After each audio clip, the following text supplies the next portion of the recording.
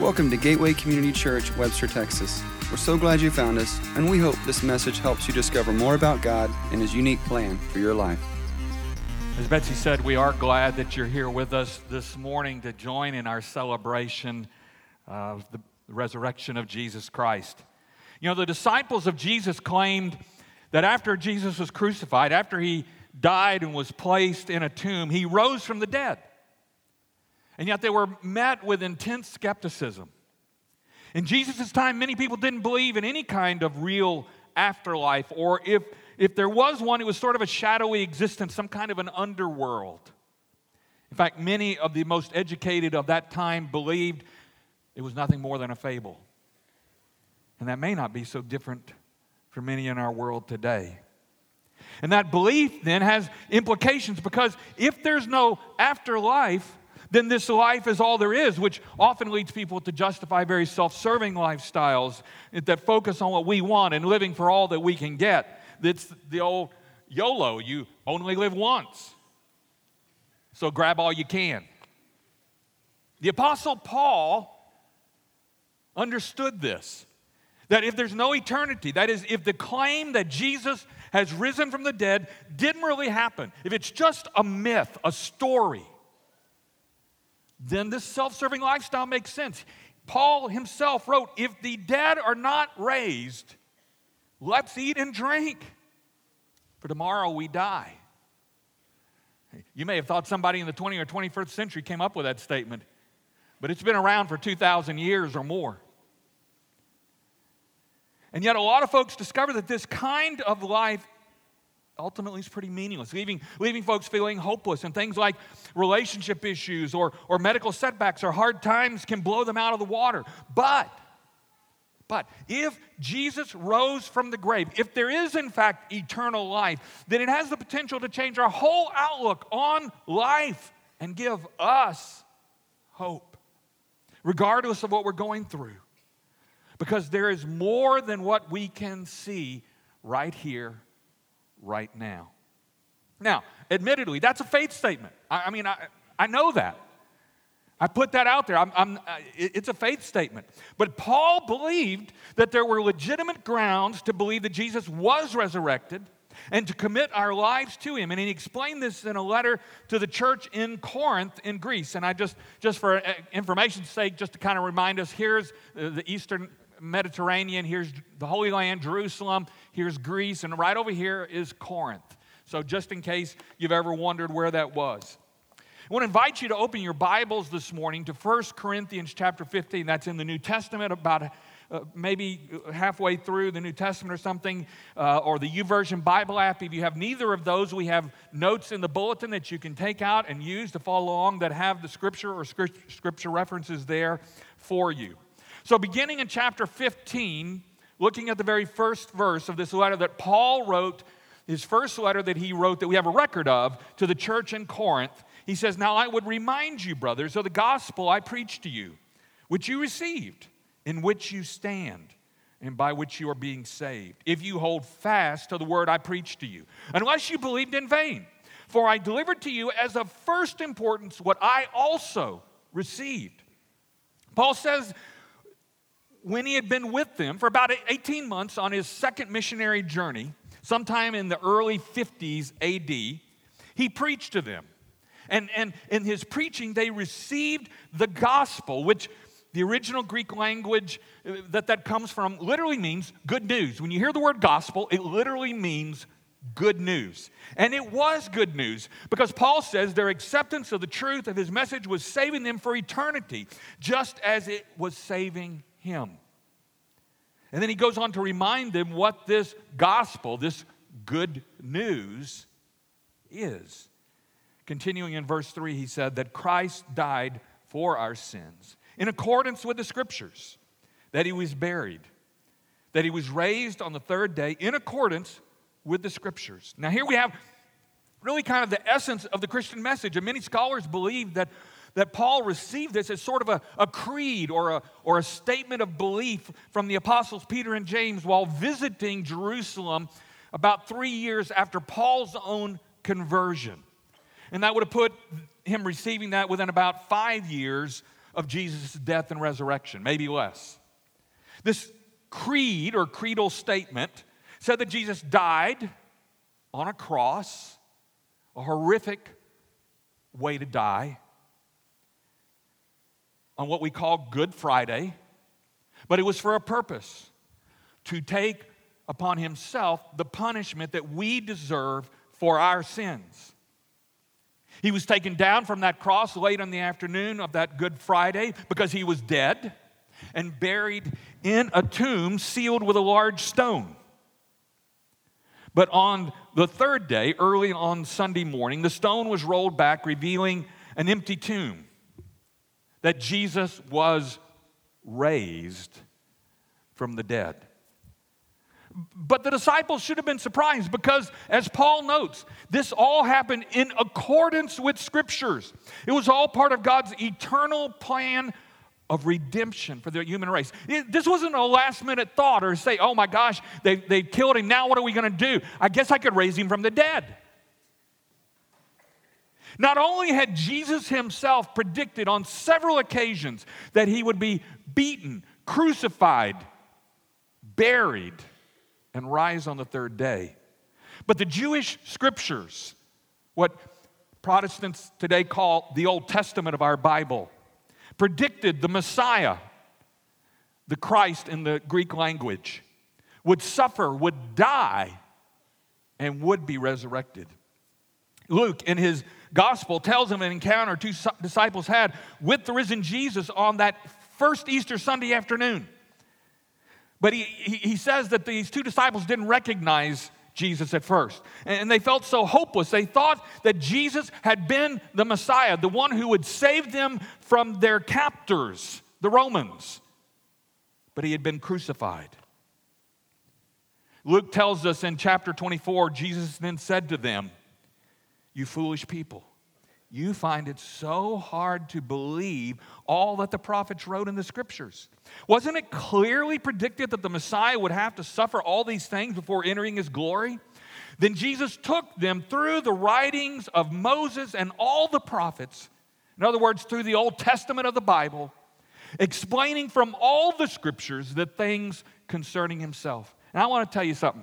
If I could ever go back in time, I think that is one of that's one of the coolest conversations. I would have loved to have just followed behind and listened to that. I would have loved to have heard what Jesus showed them, what Jesus said to them, how he pointed out all these things that the Jews had been interpreting in all kinds of ways, but that God's plan clearly showed, going all the way back to Genesis, that it had always been his intention to liberate them and us from our most powerful captors. Not the Romans, not a government, but sin and death. On Good Friday, Satan thought he'd won. But he discovered on Sunday that the joke was on him.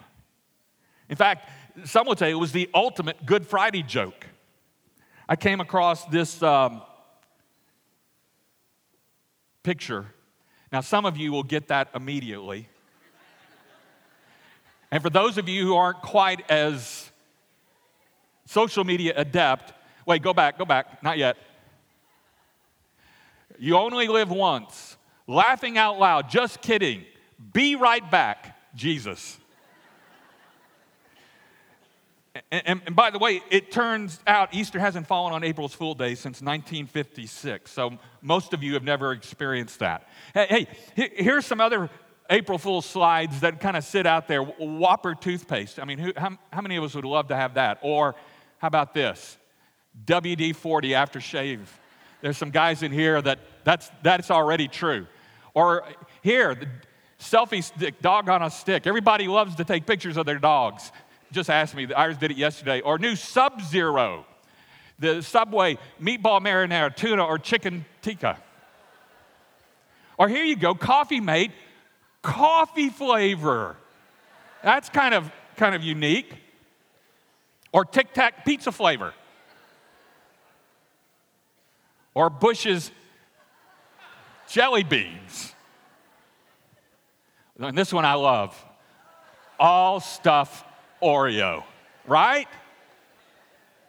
But in fact, this is the real April Fool. The tomb is empty. Hallelujah is right.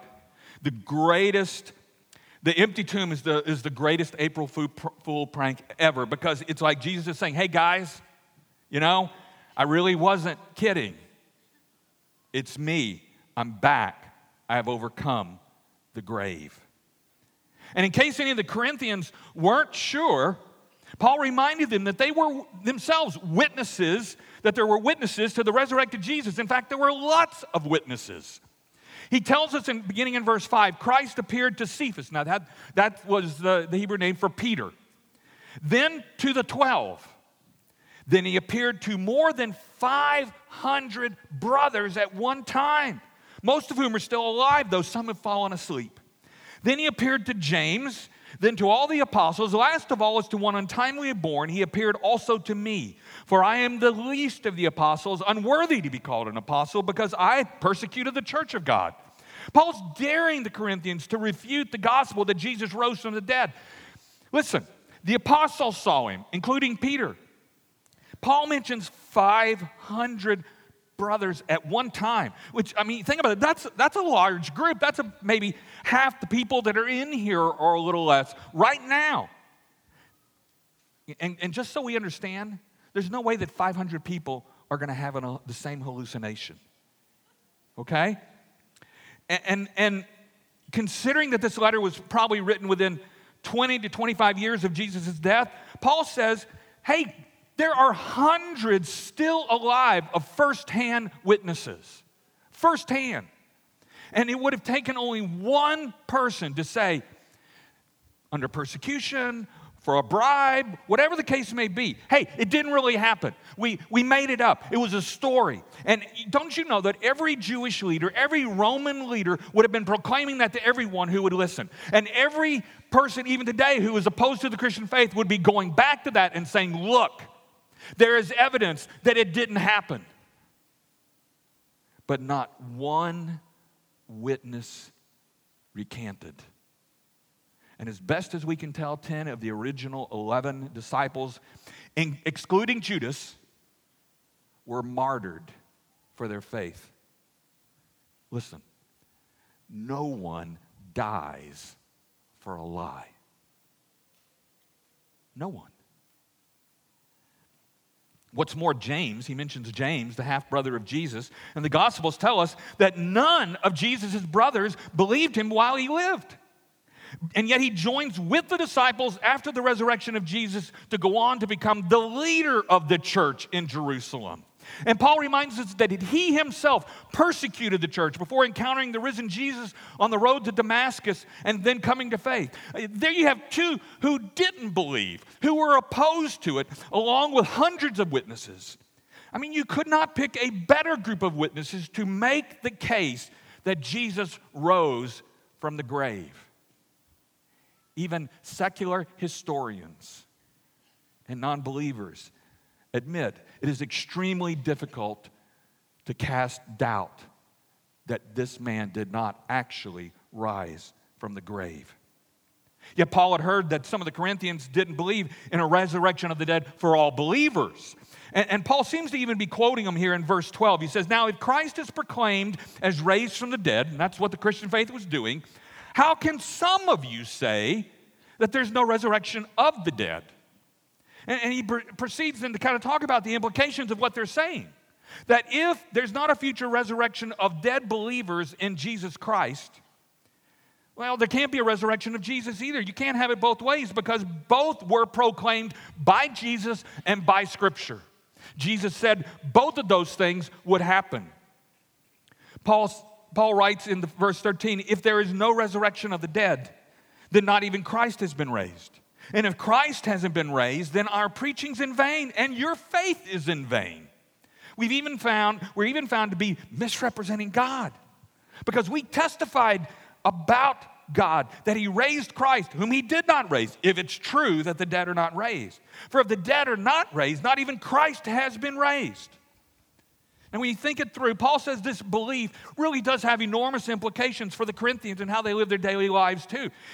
He goes on in verse 17, if Christ hasn't been raised, your faith is futile, and you're still in your sins. And then those who also have fallen asleep, in other words, died in Christ, have perished. They are no more. Folks, Paul says the whole Christian faith rises or falls on whether or not Christ has been raised from the dead. There's no forgiveness for sins. There's no transformation of our lives. There's no purpose in this life. There is no heaven, and therefore no comfort for the loved ones of deceased believers. And all that means ultimately that there is no reason for hope. And Paul acknowledges this. He says, if in Christ we have hope in this life only. In other words, if he's just a good guy, a good teacher, someone to emulate and follow, we are of all people most to be pitied. One commentator wrote, the essence of hope is that it looks forward to the future. And the ultimate future that believers anticipate is a new heaven and a new earth and glorified bodies like Christ's glorified body. It's a hope that reaches beyond life as we know it now. The writer of Hebrews said, let us hold tightly without wavering to the hope we affirm. For God can be trusted to keep his promise. That's a faith decision. And if you don't trust him, you're not going to believe this. If you do trust him, you have to believe this. The Apostle John wrote down a vision that Christ gave him of what this new life promised in Revelation 21. He said, then I saw a new heaven and a new earth, for the first heaven and the first earth had passed away, and the sea, which as a symbol was a place of chaos, was no more. And I saw the holy city, New Jerusalem, coming down out of heaven from God, prepared as a bride adorned for her husband. Isn't that a beautiful picture? There's nothing I love more than seeing that bride when they come around the corner and I'm standing next to the groom and their eyes light up. I heard a loud voice from the throne saying, behold, the dwelling place of God is with man. In fact, it sounds a lot like Genesis chapter 2. He will dwell with them, and they will be his people. And God himself will be with them as their God. He will wipe away every tear from their eyes, and death shall be no more. Neither shall there be mourning, nor crying, nor pain anymore. For the former things have passed away. Peter said, we are looking forward to the new heavens and new earth he has promised, a world filled with God's righteousness. All of this is the promise of the gospel that Paul preached, that Christians are looking forward to. And the basis then for a real and lasting hope for followers of Jesus Christ. If this is false, if there isn't a resurrection of all believers, if Jesus wasn't raised from the grave, Paul says we're most to be pitied because we're living a lie. We're just pulling the wool not only over the eyes of others, but over ourselves. It's fake. We have a hope that can't come through with what it promises. And that's no hope at all. I mean, how cruel is it to offer a hope that is not real?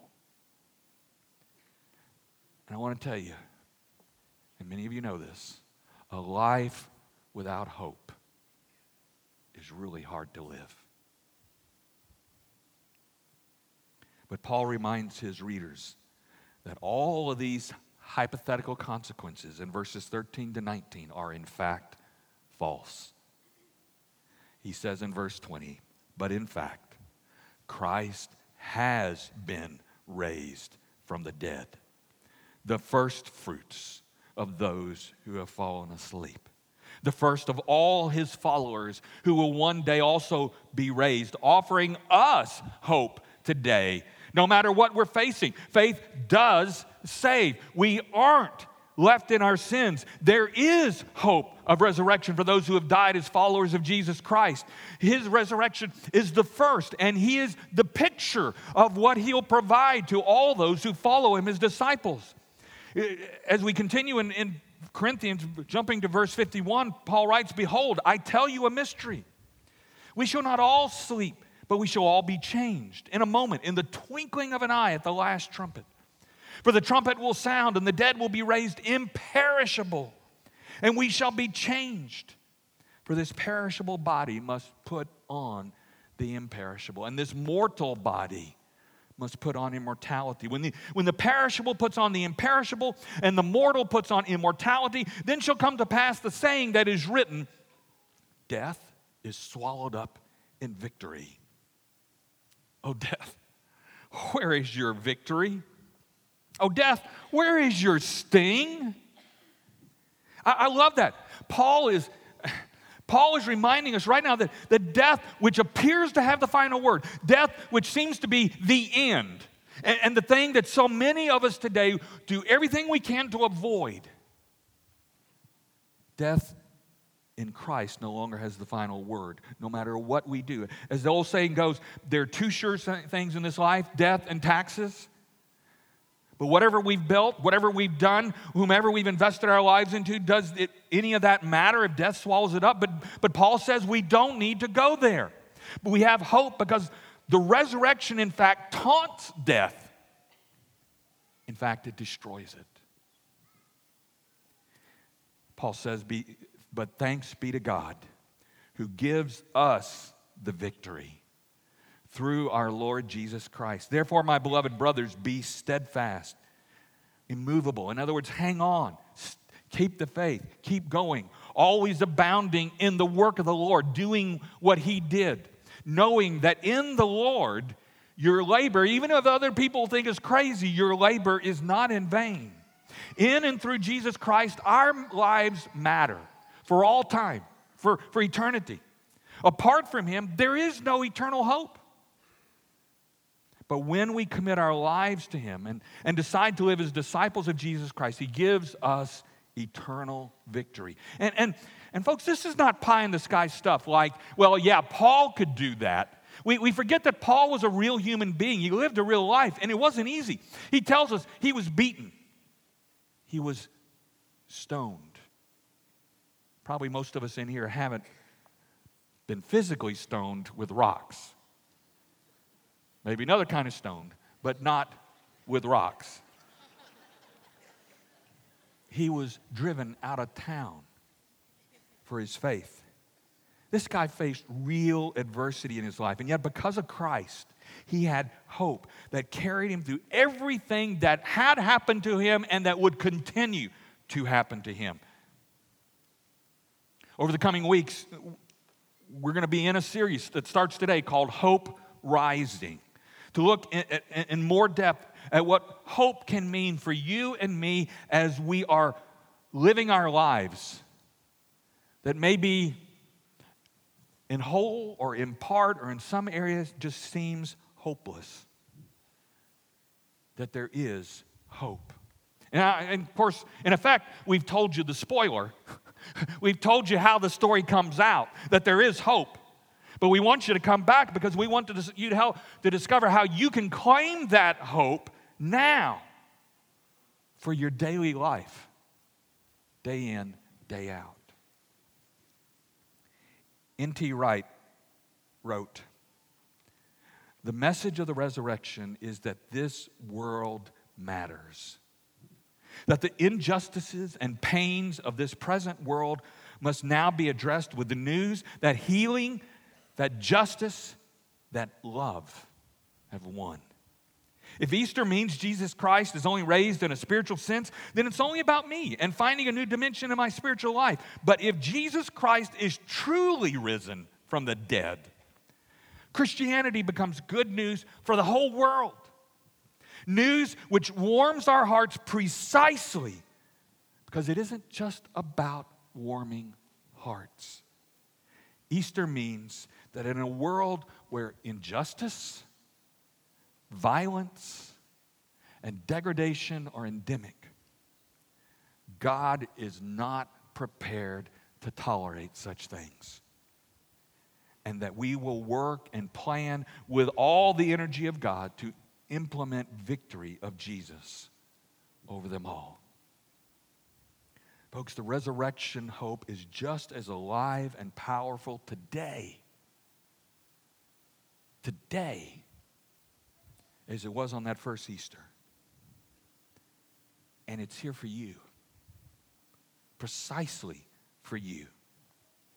And if you have not received that hope, if you don't know where to find hope, if you need hope, if you're looking for hope, Jesus Christ is the answer. And in just a moment, our prayer team is going to be down here. And they would love to talk with you about that. They would love to pray with you if you want to receive Jesus into your life today on Easter. That His resurrection will become your resurrection. His victory will become your victory. That He is not finished with you, and He can give you a hope that will carry you through no matter what you're facing. Because ultimately, whatever you're facing in this world, that's not the final answer. He has so much more for you because He loves you. So I encourage you, is this your day to welcome Jesus into your life? That on Easter 2018, you said, Jesus, I believe. Come into my heart. Forgive me of my sins. And give me the hope and the peace and the love that only you can give. If you need to find out more about that, our prayer team will be down here and would love to talk with you about that. I'm going to be out here with some friends, and if you're visiting today, love to say hello, to welcome you today on behalf of our church. Let's close with this blessing. And I want to invite you to stand. Would you stand?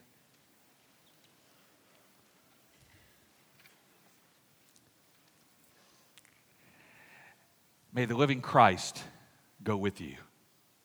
May He go before you to guide you, beside you to befriend you, above you to protect you, behind you to encourage you, but most of all, may He go within you to give you His peace, His hope, and His love, now and forever. Amen and amen. God bless you. Happy Easter. To learn more about us, visit www.gateway-community.org. Welcome to your journey.